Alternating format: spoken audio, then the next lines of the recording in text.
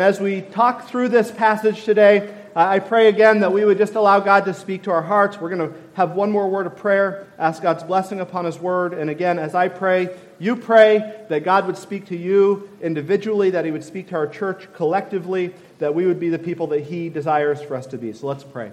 God, we love you and thank you again for the privilege that it is to gather.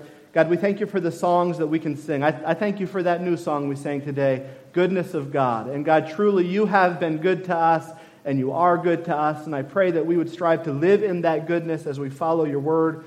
And God, as we think about the time when you will send Jesus to return to take us home to be with you, God, let us live with eternity in sight. Let us live with this idea that everything that we do matters. And as we look at this text today, God, I pray that you'd show us how we can live for that day even further. We thank you again for allowing us to gather, be with Children's Church downstairs, be with the nursery workers. God, be with us up here. May we all collectively hear from you today and grow deeper in your word together. In Jesus' name I pray, amen.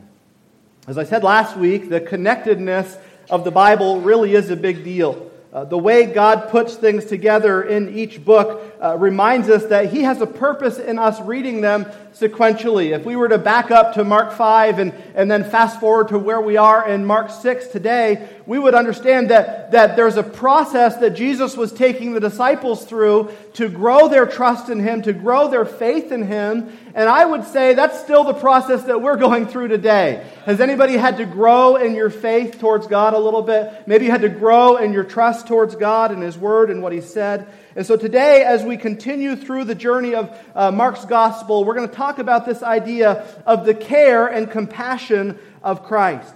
One of the best ways to let somebody know that you care for them is to actually show them that you care for them. We've all had people say to us that they care for us, they love us, but then they've kind of dropped the ball when it comes to showing that care or demonstrating that care. And before we get too negative towards those people who have dropped the ball in showing their care to us, let's probably also be honest and say we've dropped the ball a few times as well. And so as we look at this passage in Mark's Gospel today, we're going to see that the disciples began to understand the care and concern of Christ, the compassion of Christ, in a way that they never understood it before. As Mark continues in his Gospel, we'll see that he continues on the journey of showing how the disciples are growing in their understanding of who Christ is. As we've said, He showed them His power in previous encounters. He showed us, Mark has shown us what He has taught the disciples. And now, again, in this passage, we're going to see His genuine and true concern for those He was living around.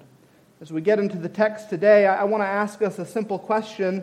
And the question is this: how am I actively and genuinely caring for others?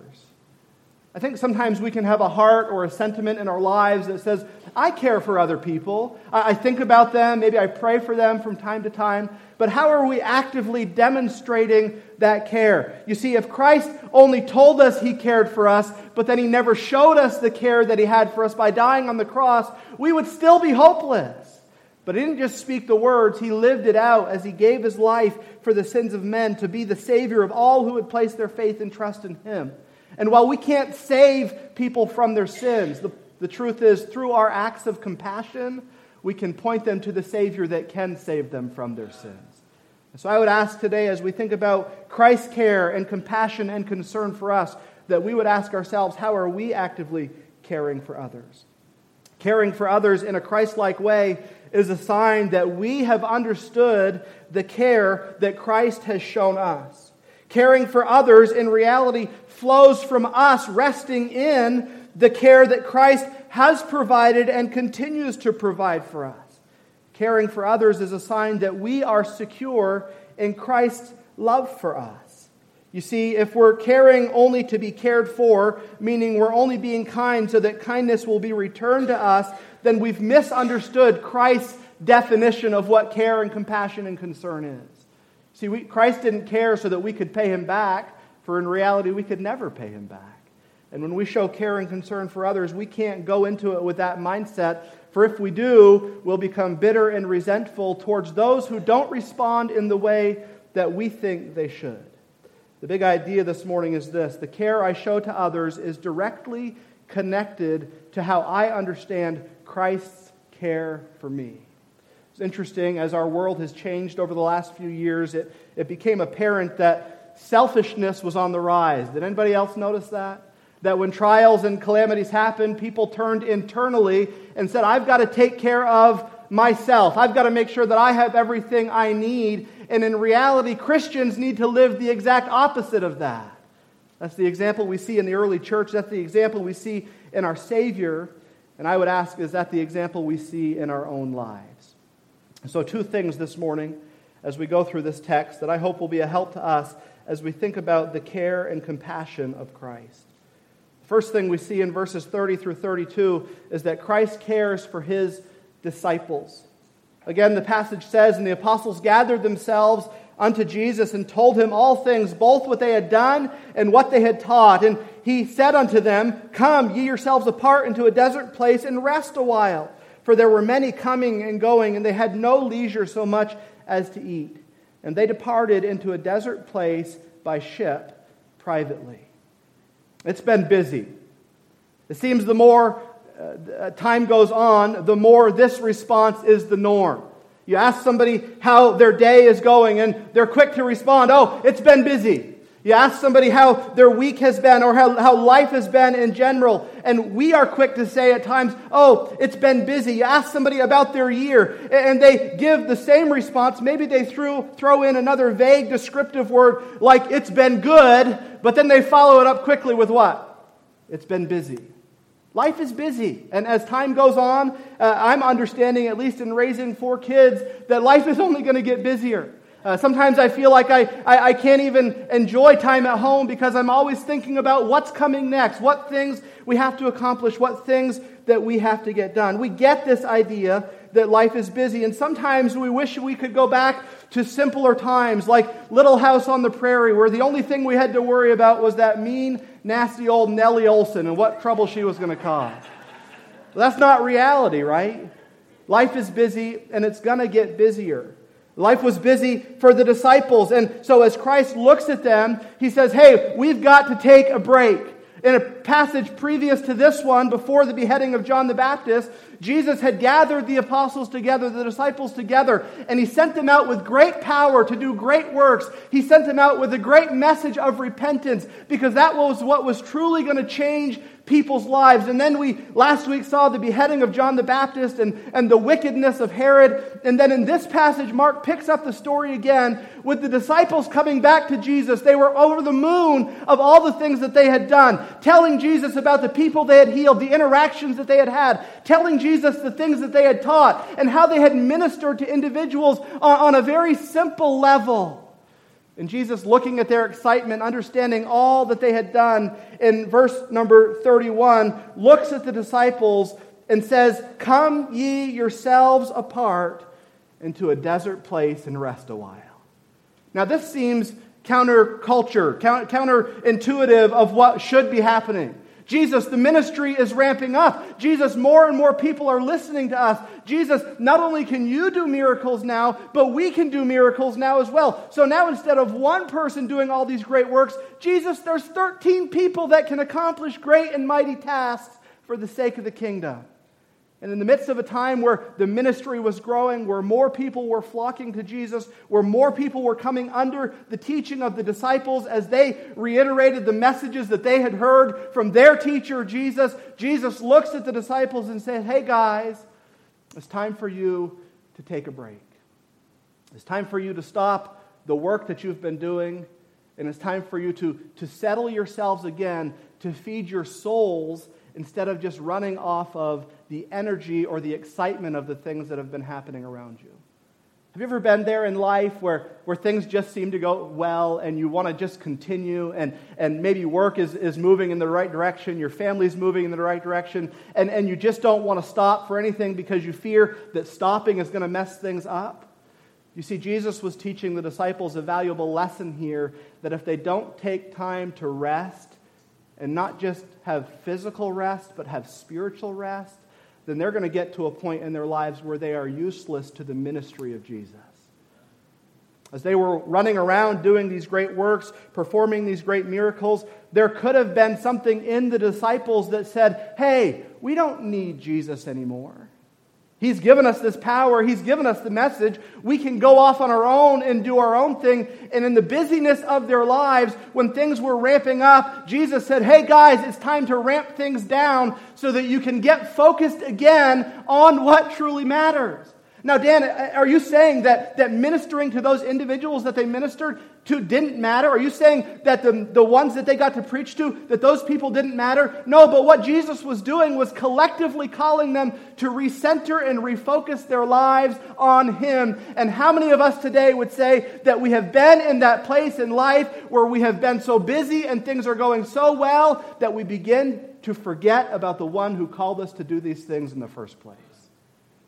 And so as Jesus is calling the disciples back to this time of rest, as He's looking at them intently, He shows them His care for them as He tells them to lay aside the work and take care of themselves for a season so that they could do a greater work in the seasons to come. There's an appeal to being a workaholic. Has anybody ever faced that before? The more you do, the more you want to do.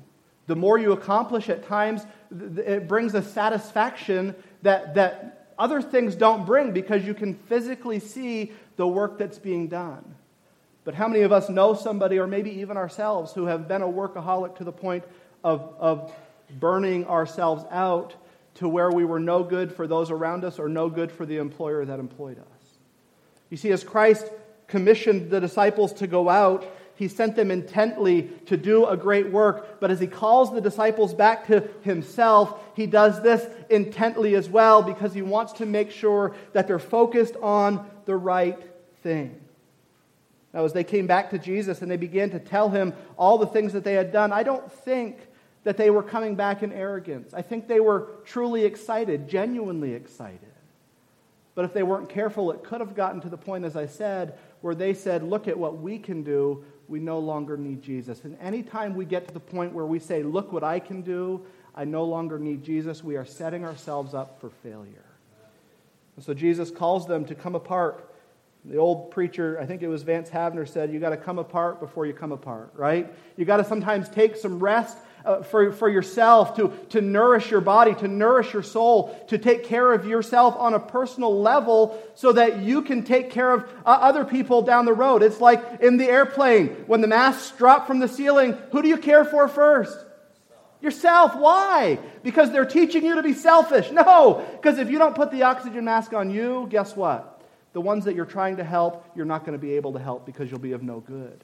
You'll have passed out at that point. And so Jesus is teaching the disciples a valuable lesson to come apart and rest. And as true as this is on a physical level, we don't like to often admit that we need rest. The reality is we do. God gave us this example as He created the world in 6 literal days, and on the 7th day He rested. He didn't rest because He was weary from His labor. He rested to set an example for us to follow, that we would weekly Sabbath, to take time off and reflect and remember the goodness of God towards us so that we can refuel ourselves to begin again. I was talking to somebody just this morning that admitted that the idea of working 7 days a week is beginning to crush them. Friend, understand, we weren't designed to work 7 days a week. We weren't designed to go all the time. We were designed to live in the example that God gave to us. Now, the opposite of this is also true, that we're not designed to be lazy people, right? God has given us the ability to work. He's given us opportunity to work, and when we work, we should do all we do to the best of our ability. Why? So that those around us can see we're not just working for an employer, but ultimately we're working for our Heavenly Father. That those around us would see that He has gifted us, that He has enabled us. But here in this moment, Christ called the disciples to rest. And as the physical rest was needed, I think in a deeper way, Christ was calling them to a spiritual rest. He was calling them back to remember that, hey, I'm the one who has started a good work in you, and I am the one who is going to finish that work.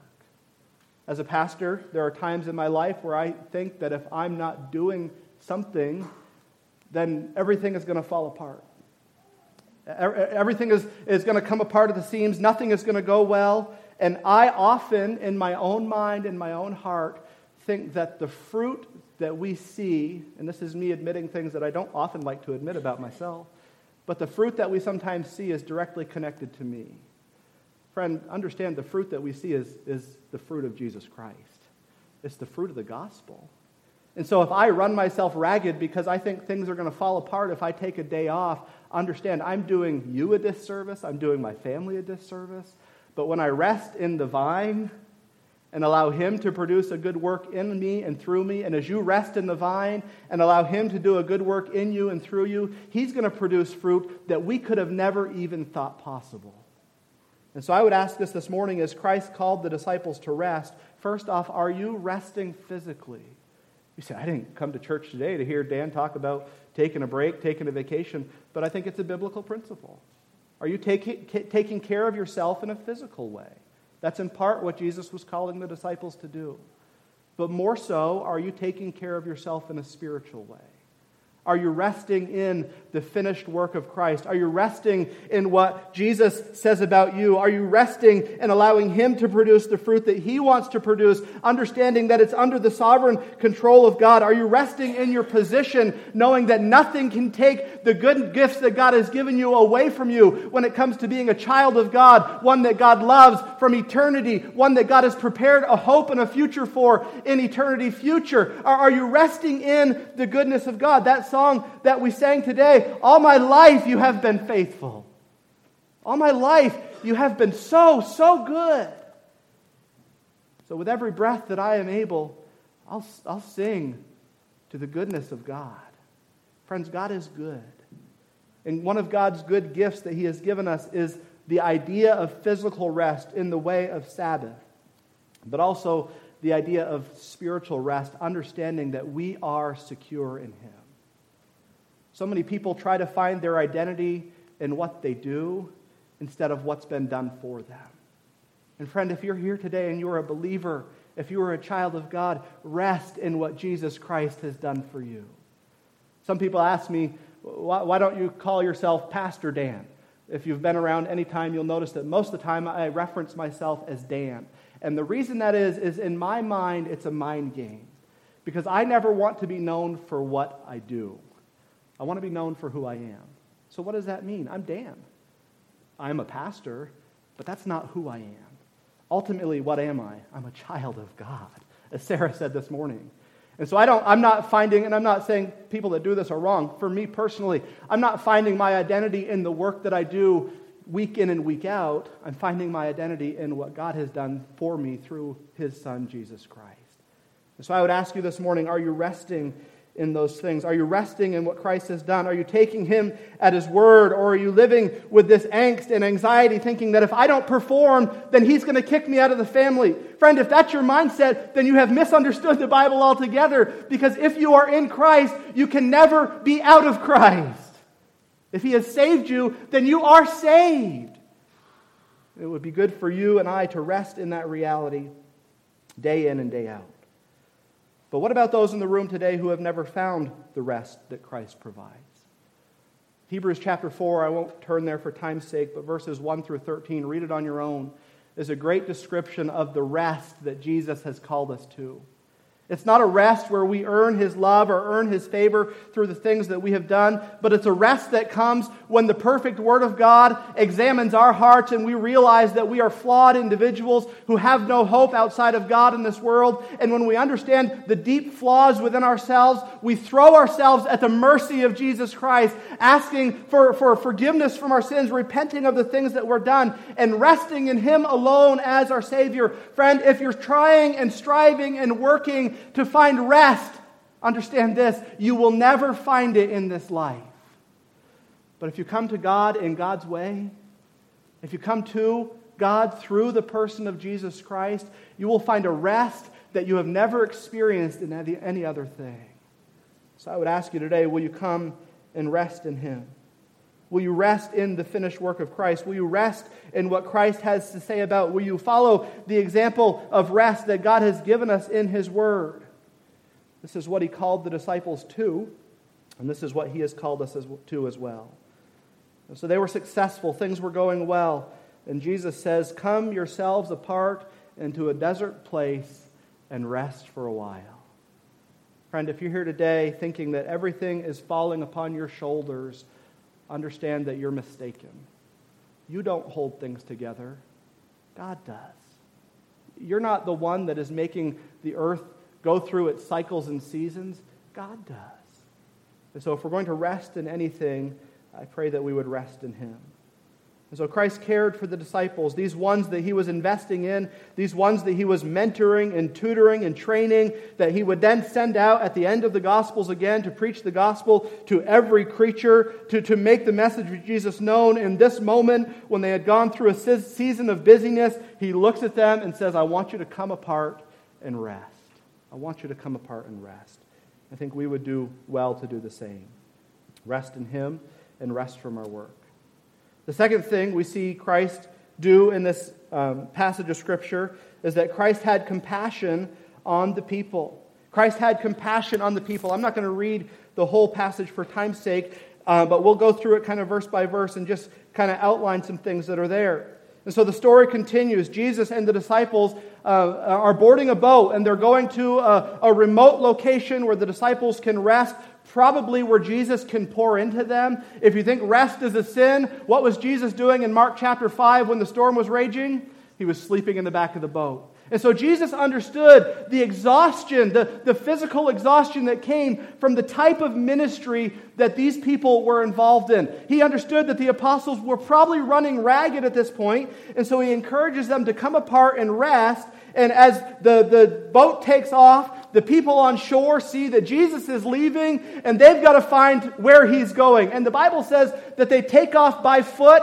and they make it to where Jesus was going before Jesus ever even got there. I guess there is some cases for running in the Bible. I would have been one of those stragglers that came up after all the teaching was over, like, what did I miss? And they said, you should have seen it. Jesus fed, over 5,000 people with a few loaves and a few fish. And I'd be like, is there any left over? Because I did not make it in time because I'm not a runner at all. But these people took off running.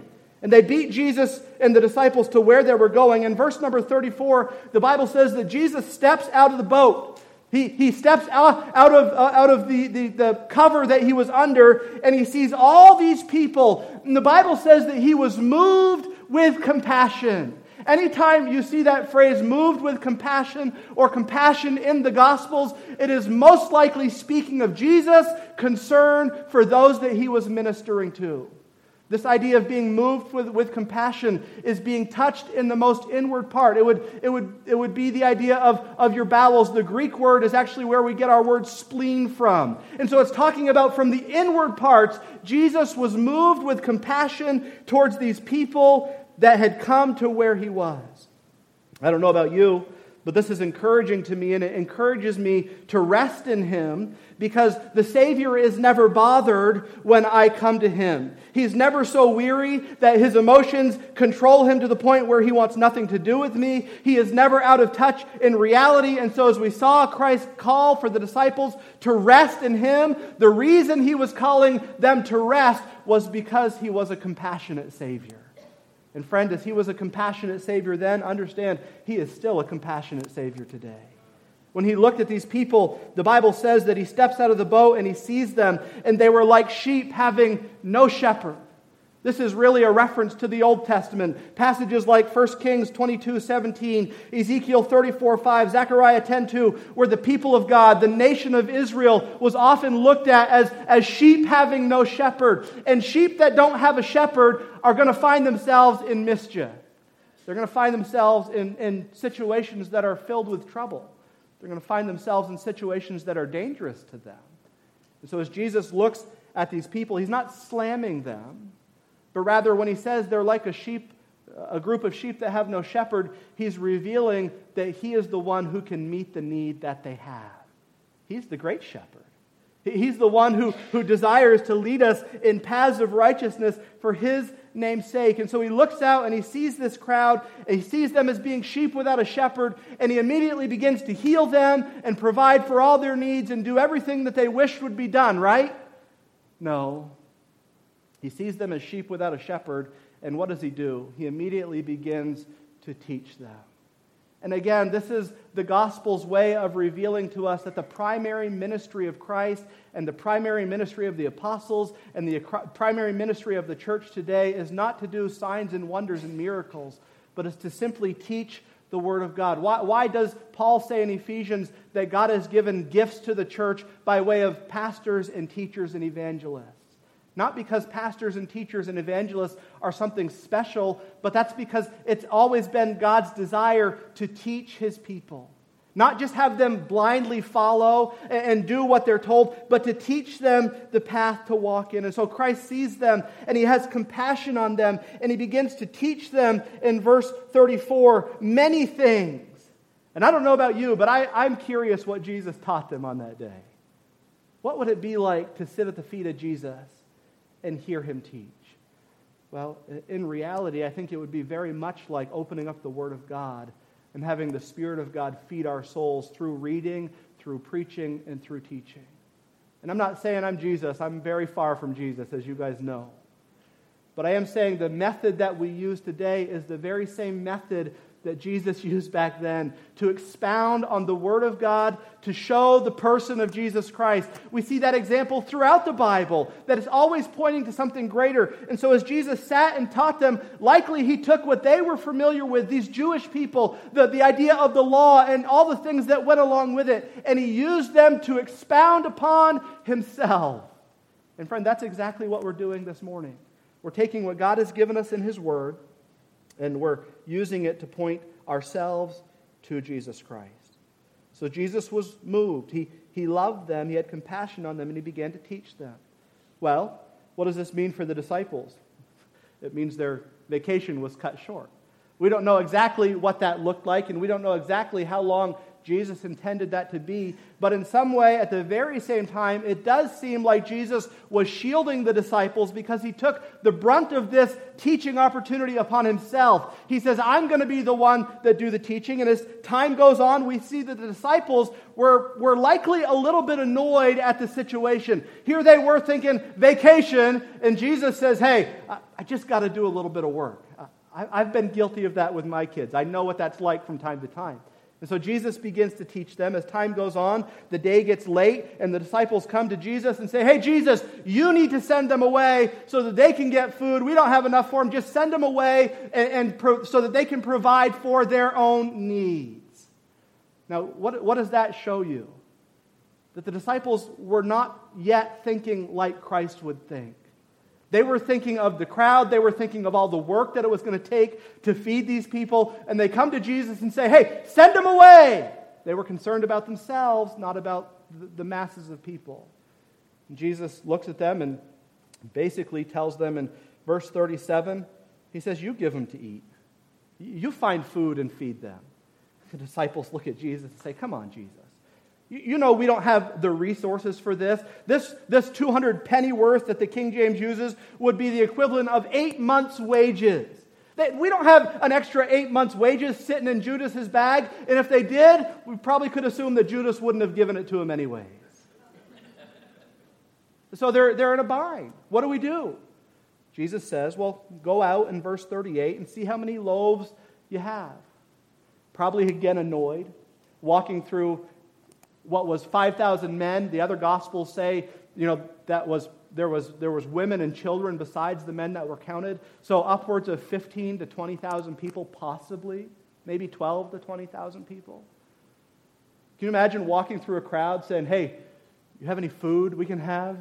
You have any extra bread that was packed for you that we could have? Oh, I promise we're going to do a miracle. Would you be a little bit skeptical, right? If somebody comes and says, hey, give me your food and I'll provide for everybody. You're like, yeah, right. I'm saving that for myself. And there likely was other food in the crowd. But what did they find? They found one little boy who said, hey, I've got some food. I've got 5 loaves of bread and I've got 2 fish.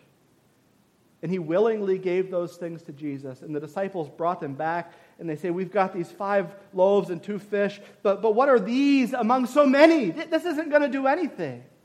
Again, Jesus looks at the disciples and says, go tell the people to sit down, which would have been a task in and of itself.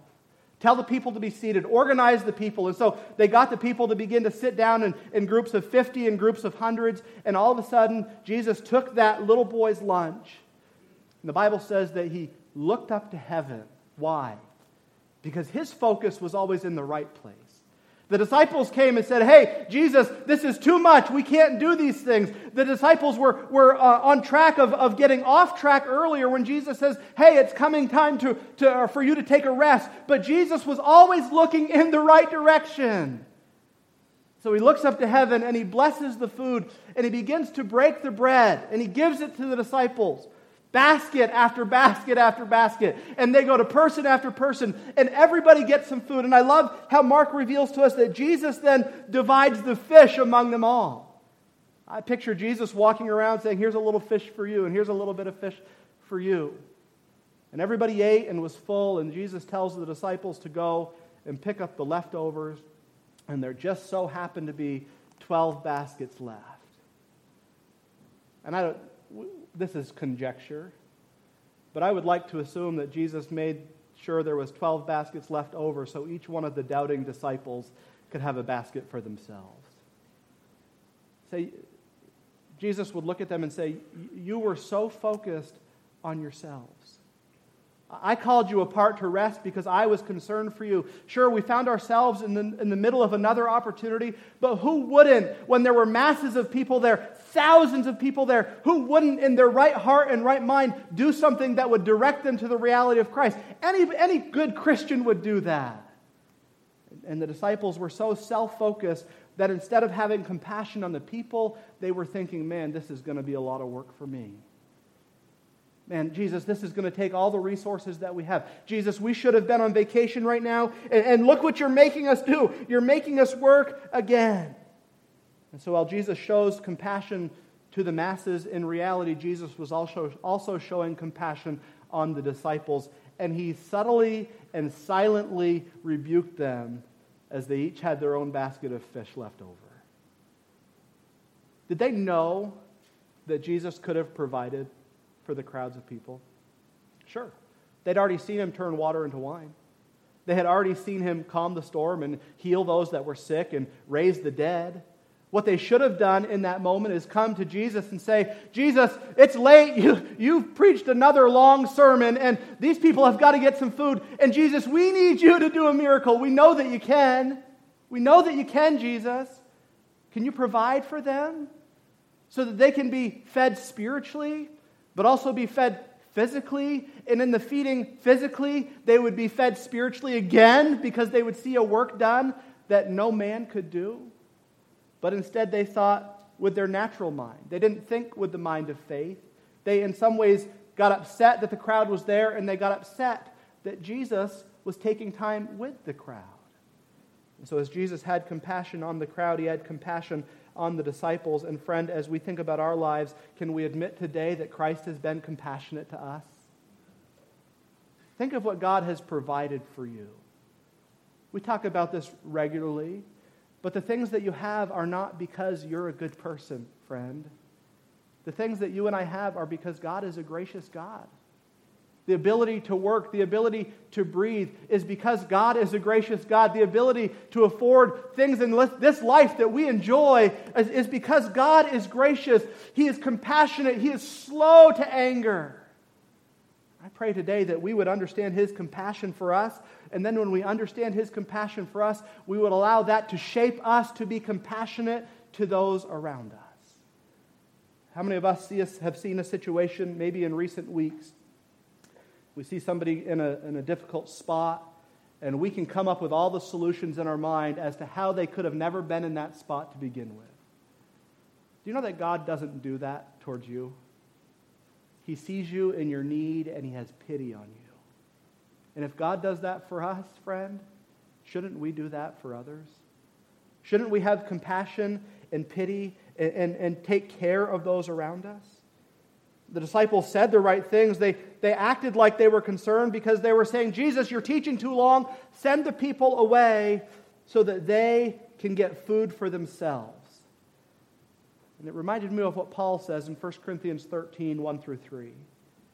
Though I speak with the tongues of men and of angels and have not charity or love, I am become as a sounding brass or a tinkling cymbal. And though I have the gift of prophecy and understand all mysteries and all knowledge, and though I have all faith so that I could remove mountains and have not charity, I am nothing. And though I bestow all my goods to feed the poor, and I give my body to be burned and have not charity, it profiteth me nothing. See, having an idea of compassion in your mind and saying the right words of compassion towards those in need, but never demonstrating that compassion through the acts of your life, reveals that you have missed and misunderstood the very compassion that God has had on us. I'm guilty of this. Being compassionate, sometimes it's difficult because it takes you away from what you want to be doing to something else. And we've all experienced that. We've experienced it with our kids. Who's ever said a harsh word to your children because you didn't have a heart of compassion towards them in the moment? Who's ever not been invested in somebody else's life, maybe at work or in the community, because you knew it was going to cost you something? Aren't you glad that God didn't calculate the cost and the return on investment and say, it's not worth sending my son? Though it would save millions, my son is pure, he's righteous, he's holy, he's never been in sin, he is spotless. And yet, as God looked at the world, the Bible says, for God so loved the world that he gave. He acted on his heart of compassion to provide a way for humanity to be saved. And as he has done that, I pray that we would respond appropriately. If you're here today and you've never trusted Christ as your Savior, understand you being here in this moment is because God is compassionate to you. You might be here today because Sarah invited you to hear her presentation, but understand that is just a means for God to let you hear the word that can change your soul. As Sarah gave her testimony, she said she was a sinner. She is a sinner. But God's grace is abundant. And understand, there is a room full of people here that are sinners as well. But God's compassion and grace is abundant enough to save us. And understand today, he can save you as well if you'll come to him by faith. And for those of us who are saved, I pray this morning that as we think about the compassion and care that we have been shown, that we would also be a compassionate people towards those in need. It's interesting in the Gospels that the physical fulfillment of a need always went hand in hand with the spiritual fulfillment of a need. Jesus didn't just heal people or do miracles because it was a cool thing to do that would help people now, but he healed people and did miracles to point them to the greater miracle, which was salvation in his name. I wonder today, will we actively live a life of care and compassion to those in our world? I want to close this morning by reading the 23rd Psalm. As we think about the care and compassion of Christ, this psalm does an excellent job of revealing to us once again of the love of the Savior towards us. The psalmist says, "The Lord is my shepherd, I shall not want." David says, "I'm not a shepherdless sheep. I've got the great shepherd, and he's giving me everything I need in my life. He maketh me to lie down in green pastures. He leadeth me beside the still waters. He restoreth my soul. He leadeth me in paths of righteousness for his name's sake." Sounds like the whole Christian life is going to be great, right? Easy, simple. But the psalmist goes on and says, "Yea, though I walk through the valley of the shadow of death, I will fear no evil, for thou art with me. Thy rod and thy staff, they comfort me. Thou preparest a table before me in the presence of mine enemies. Thou anointest my head with oil. My cup runneth over. Surely goodness and mercy shall follow me all the days of my life, and I will dwell in the house of the Lord forever." Do you understand today why the psalmist desired to follow the shepherd so passionately? It's because he understood the shepherd would lead him in the places that he wanted him to go. Friend, we are like sheep. We are like sheep, whether we want to admit it or not. But do you understand there's one who desires to be the shepherd of your life, not just in a physical sense, but also the shepherd of your soul? And I would ask you today, are you looking to that shepherd to lead you in the way that he desires for you to go? The tender care and compassion of the great shepherd will transform us, and when this transformation happens, we will be able to show compassion in a way that points people to him. And so as we wrap things up this morning, I would simply ask you this. First off, are you resting in the care that the shepherd has provided? Saved or unsaved? The reality is we can both go in the wrong direction on this. Again, if you're here today and you're not saved, He's calling you to rest in Him. In Matthew 11, He says, "Come unto me, all you that labor and are heavy laden, and I will give you rest." It's a rest that this world cannot provide. Will you come to Him today, turn away from your sins, and turn to Him by faith alone, understanding that He is the hope of all people? Will you turn to Him today? And then for those of us who are believers, are we resting in the care of Christ? If your Christianity is performance-based, thinking that I have to keep a certain level of goodness in my life or else God's not going to love me or else God's going to kick me out, friend, you have misunderstood the gospel of Jesus Christ. Now, what I'm not saying is this. I'm not saying that once you're a Christian, you can go live any way you want to, because that's not what a true Christian would do. A true Christian would understand the goodness, the abundant life that God has provided through His Son, Jesus Christ, and they would desire to walk in that goodness day in and day out. But I do ask you this as we close. If you're here today and you are a believer, are you resting in His goodness? Are you resting in the grace that He provides when you've messed up, when you've wandered away? Are you resting in the love and compassion and care that He has for you? And friend, when we do this, we will be able to live in love and compassion and care towards those who don't know Christ. It's funny that one of the greatest ways that God will open up doors of opportunity to witness to the person of Jesus Christ is when we actively show compassion to those around us. Friends, if they don't know that you care, they're not going to listen to what you have to say. But when we show them that we care, when we're involved in their lives, who knows when, but God will likely open up a door for us to then speak the truth of the gospel to them. I wonder, are we living in the care and compassion of our Savior, Jesus Christ?